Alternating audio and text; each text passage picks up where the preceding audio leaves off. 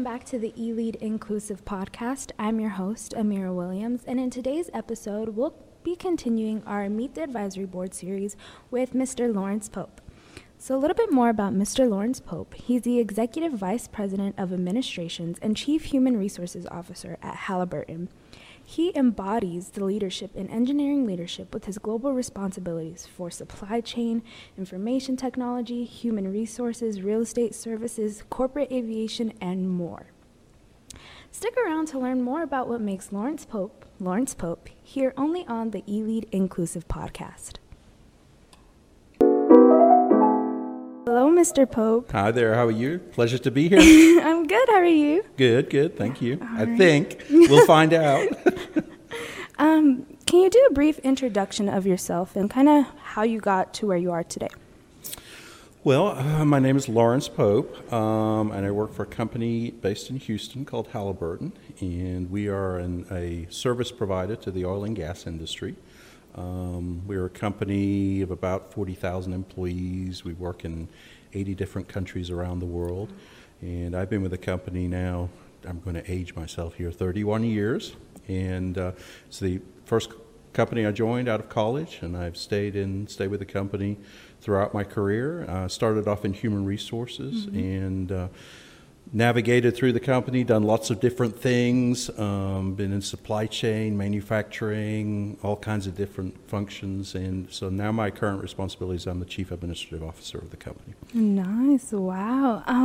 So you said this was the first company you worked out of, like right out of college. Where did you go to school? I am a graduate of fellow school of UTEP, so I graduated from the University of Texas in Austin, and then I also did an MBA at Rice University in Houston. Oh, nice. Are you from Texas or?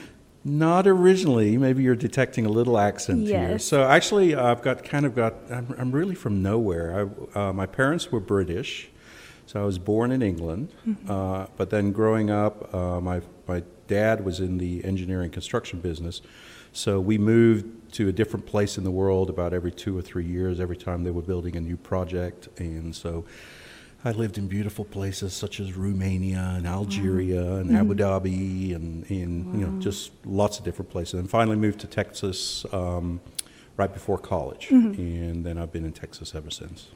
So how did moving around so much play a part in your childhood?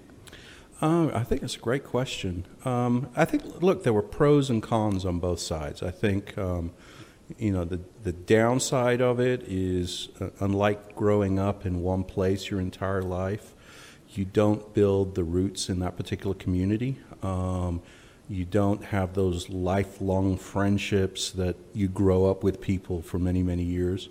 But on the other hand, I think what it did for me by moving around is it showed me how big this world really is, exposed me to all kinds of different cultures.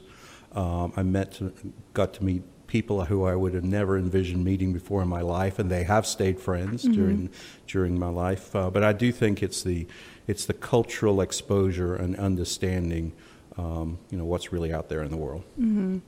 So I'm a bit of a military kid, so Okay. I kind of relate to the always like moving around. So how did kind of being exposed to so many cultures help you while in your position at HR in Halliburton? Yeah, again, a great question. I think that, for me, when I look at our company, I think, again, you've got to understand kind of the demographics of our company. We're a big company, 40,000 plus, as I mentioned earlier. We've got over 120 different nationalities of employees working for us around the world. In most of the places we work, we are employing people who are local to that particular country in which we're working. So I think as an HR professional based out of the United States, it's given me a different perspective about what motivates and engages employees in different parts of the world, and it's not always the American way, right? Yeah. So I think that cultural exposure I had growing up has helped sensitize me to that and to made me more culturally sensitive. So then kind of moving on to more like of your many roles in Halliburton, how did you, I guess, climb that ladder there? I guess I've really never thought about that. It's I think the few things that I would say is a continual desire to learn. It never stops, even when you finish, college. You're always trying to learn new things. I've remained committed to educating myself, maybe formal academic programs, again, like going and getting an MBA, doing development programs that the companies offered, reading a lot. And then in terms of the job itself, what I've done in navigating through the company is looked at things that I thought would be interesting and sometimes taking a risk. Mm-hmm. And so I spent, like I said, in the early part of my career in human resources. Then I made a decision that I thought finance was going to be exciting, so I jumped into finance. Then I jumped into manufacturing and real estate, and all of these things just helped broaden me as an individual and contributed to the organization. Focused on leadership development skills, and focused on picking out mentors in the organization. And that's helped me advance to the position I am. And fortunately, I think people recognized leadership skills and the broad background I brought, and they gave me opportunities. And then it's good old-fashioned hard work and dedication mm-hmm. on top of that. So I think that's what really has contributed mm-hmm. to it. So in what position were you able to make the most change? I think change is different by position. So I was making changes in my very first job that I went into Halliburton. My first job was a recruiter. So, change there, I was helping to change the life of people that I was recruiting by providing them job opportunities. And then as I moved into different jobs, there's different things that you can change. I guess ultimately now in the role that I'm in, I have a significant portfolio, so when I make changes, they're pretty dramatic changes that span the entire organization.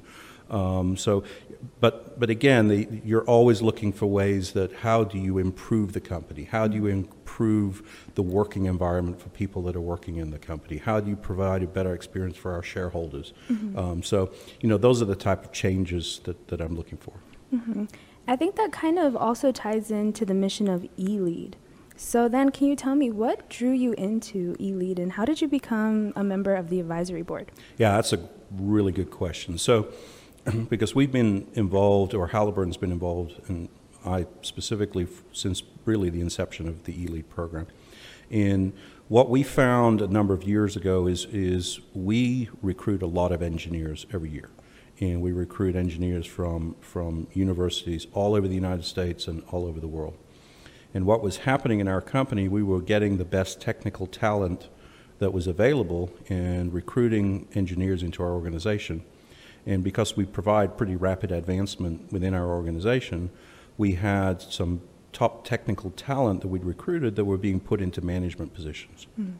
And what we found was the universities were graduating exceptional engineers and technical talent, but when it came to moving into positions of responsibility where you're managing people and you're managing budgets and leading teams, those skills were lacking. Mm-hmm. And so our thought process was, let's partner with universities and help universities understand that we need technical talent who have leadership capabilities and managerial capabilities. And so we approached UTEP, and UTEP embraced it. And that's part of how eLead came about, was the need and the recognition by UTEP. And UTEP was really one of the leaders in this area.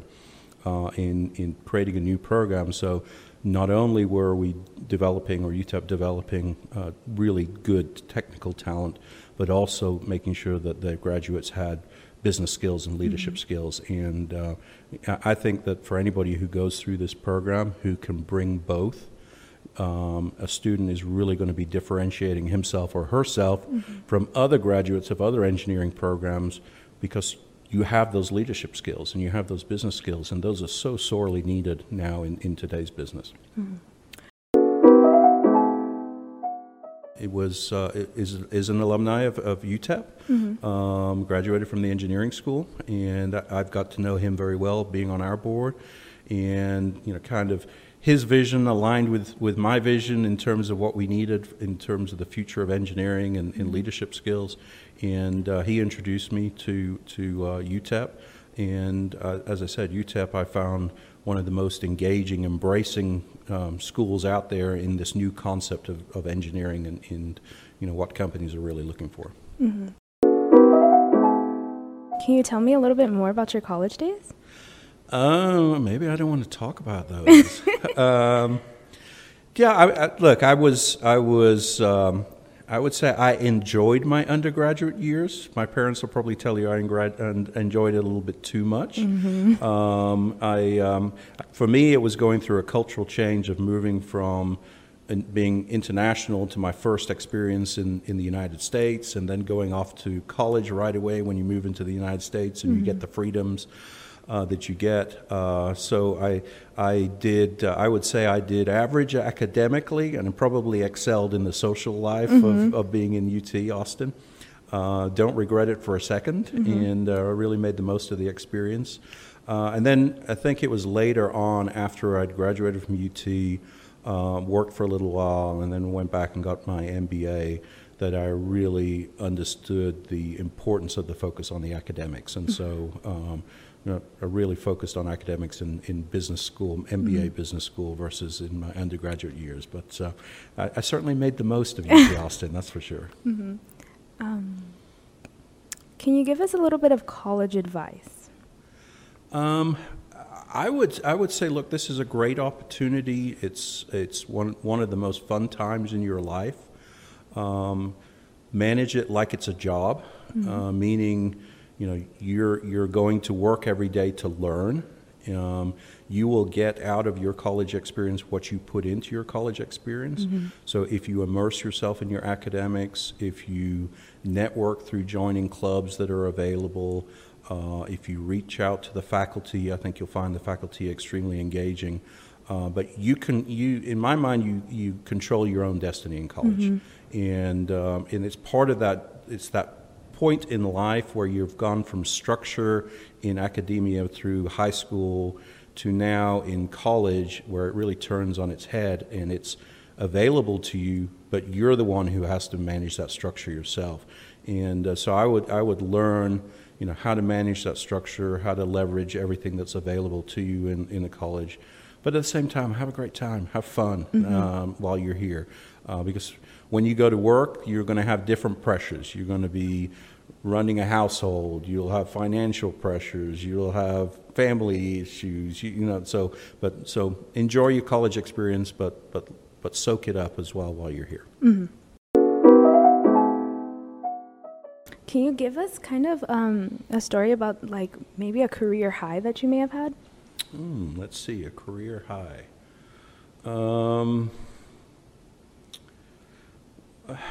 I guess mine have been more on, one of the things that to me as a career high is, and it's just a minor thing, is, again, early on in my career, is I was in the position, I guess a privileged position, where I was actually doing hiring for the company.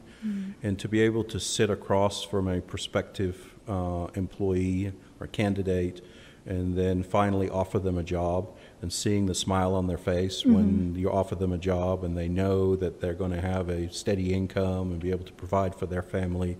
That kind of warms my heart. That's being able to gainfully employ somebody and help them in their career. I think that's it's those little things that really impact me.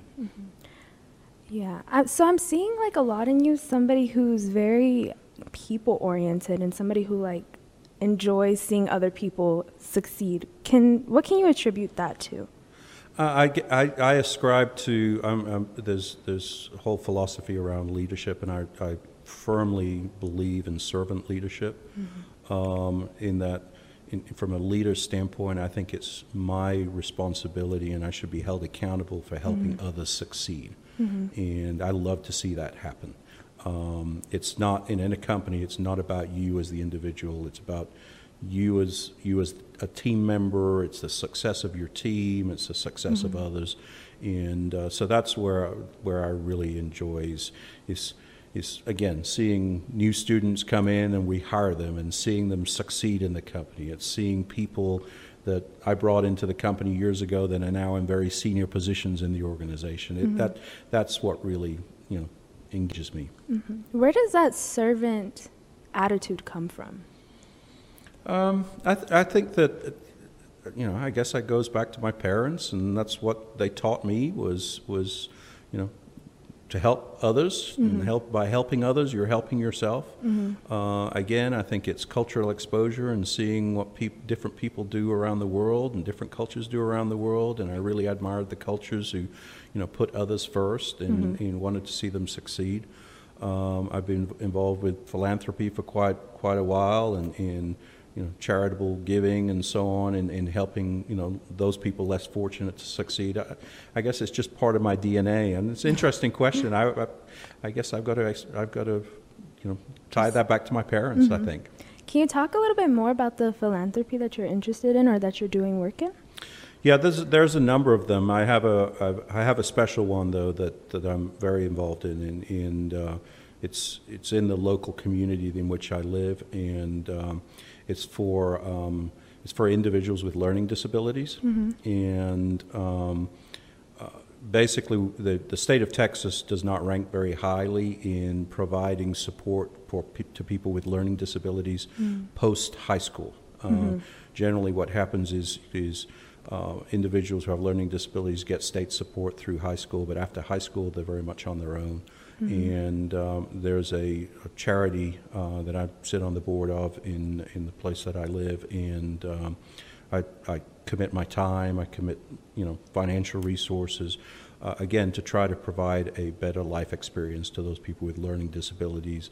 The place provides housing, provides day programs, learning opportunities, excursions to people who just would not have had that experience in the past. And again, I feel strongly to be a whole human being, you should be giving back and helping people who are less fortunate yourself, and I take great pride in that. So then, to see how kind of passionate you are talking about your philanthropy and your view on charity, can you tell me some more about your passions that may not directly correlate to your career? My passions that don't correlate to my career. Well, I have a passion for golf, but I'm not very good at it. I like to get out there. It's actually my wife and I play golf a lot on the weekends because it's an opportunity. I'm so busy during the week, and career consumes me, and I'm not the best person to ask about work-life balance, for example, but certainly on the weekends, it's a great opportunity for us to get out in nature and play golf for 3 or 4 hours. I also enjoy boating, and so I think what I would say there is I did kind of tie it in there to work-life balance. Work and life balance means a lot of different things to a lot of different people. I think you've got to find the balance between what you enjoy doing and your career. And these are some of the things that I enjoy doing in my downtime. And it helps me to relax. It helps me to decompress. And I think everybody needs that. Yeah, for sure. The other one is I'm passionate about, and I shouldn't say this on this call, I'm passionate about UT football, although they need a lot of improvement this year. That was going to be my following question. No, maybe we shouldn't talk about that one. So you're a big football? I am. I'm a big college football fan. Okay. I prefer college football to professional football. I'm also a big, I guess because of growing up in England, I'm a big Premier League soccer, I guess football it's called soccer here, but really it should be called football. So I'm a big English football fan, and but let's not talk about Texas Longhorn football right now. Okay. I'm also a fan of football, but Roll Tide. Well, I was actually at the national championship game in 2010 when Texas played Bama, and you guys cruelly took out our quarterback after the first drive, and it was all downhill from there. So maybe we should just end the interview right now. Yeah, right now. All right. Thank you guys for listening. Are you doing what you first envisioned you would do when you first started college? No way. Never in my life dreamt it. So at UT, I got my degree in economics. When I graduated from UT, I was more interested in the company that I went to work for. It was more interesting to me to find a home with a kind of a culture and values that appealed to me. So I joined Halliburton in the human resources area, which I've never envisioned. And then, throughout my career, I've just done different things and this is actually a great question for this podcast, and because I do a lot of speaking with prospective college graduates, and I'm always asked about career paths. And I think it's a great question for college graduates to ask about their career path. And you should have an idea of your career path and what you want to do. But I would also highly encourage everybody to be very flexible, because you may have this prescribed career path in your mind, but as you start the journey, and remember, college is a 4-year, maybe 5-year journey, sprint, and then you get into a career, and you're going to be doing that career for 35, 40 years maybe. Look around and see different opportunities and take some risks from time to time. And I think that's one of the things I've done in my career is I've tried to broaden myself, but by sometimes doing things that are completely unexpected and out of the norm, because there was some new area of interest that I wanted to go explore and learn. And so career paths, it's a great idea, but I ask my colleagues that they're on our executive committee with me when we talk about career paths, none of us have gone through the career path that we would have envisioned when we started our career 35 years ago, for example. So be flexible and learn as much as you can. Then to kind of end this podcast on a more fun note, right, we're going to play a game of this or that, okay? So I'm going to give you 2 options. Quickly, tell me which one you choose, okay? Summer or winter? Summer. Summer, okay. Coffee or tea? Coffee. Truth or dare? Dare. Sweet or savory? Savory. Savory, okay. When it comes to wings, drums or flats? There's one correct option. Drums. And you got it. Dogs or cats? Dogs.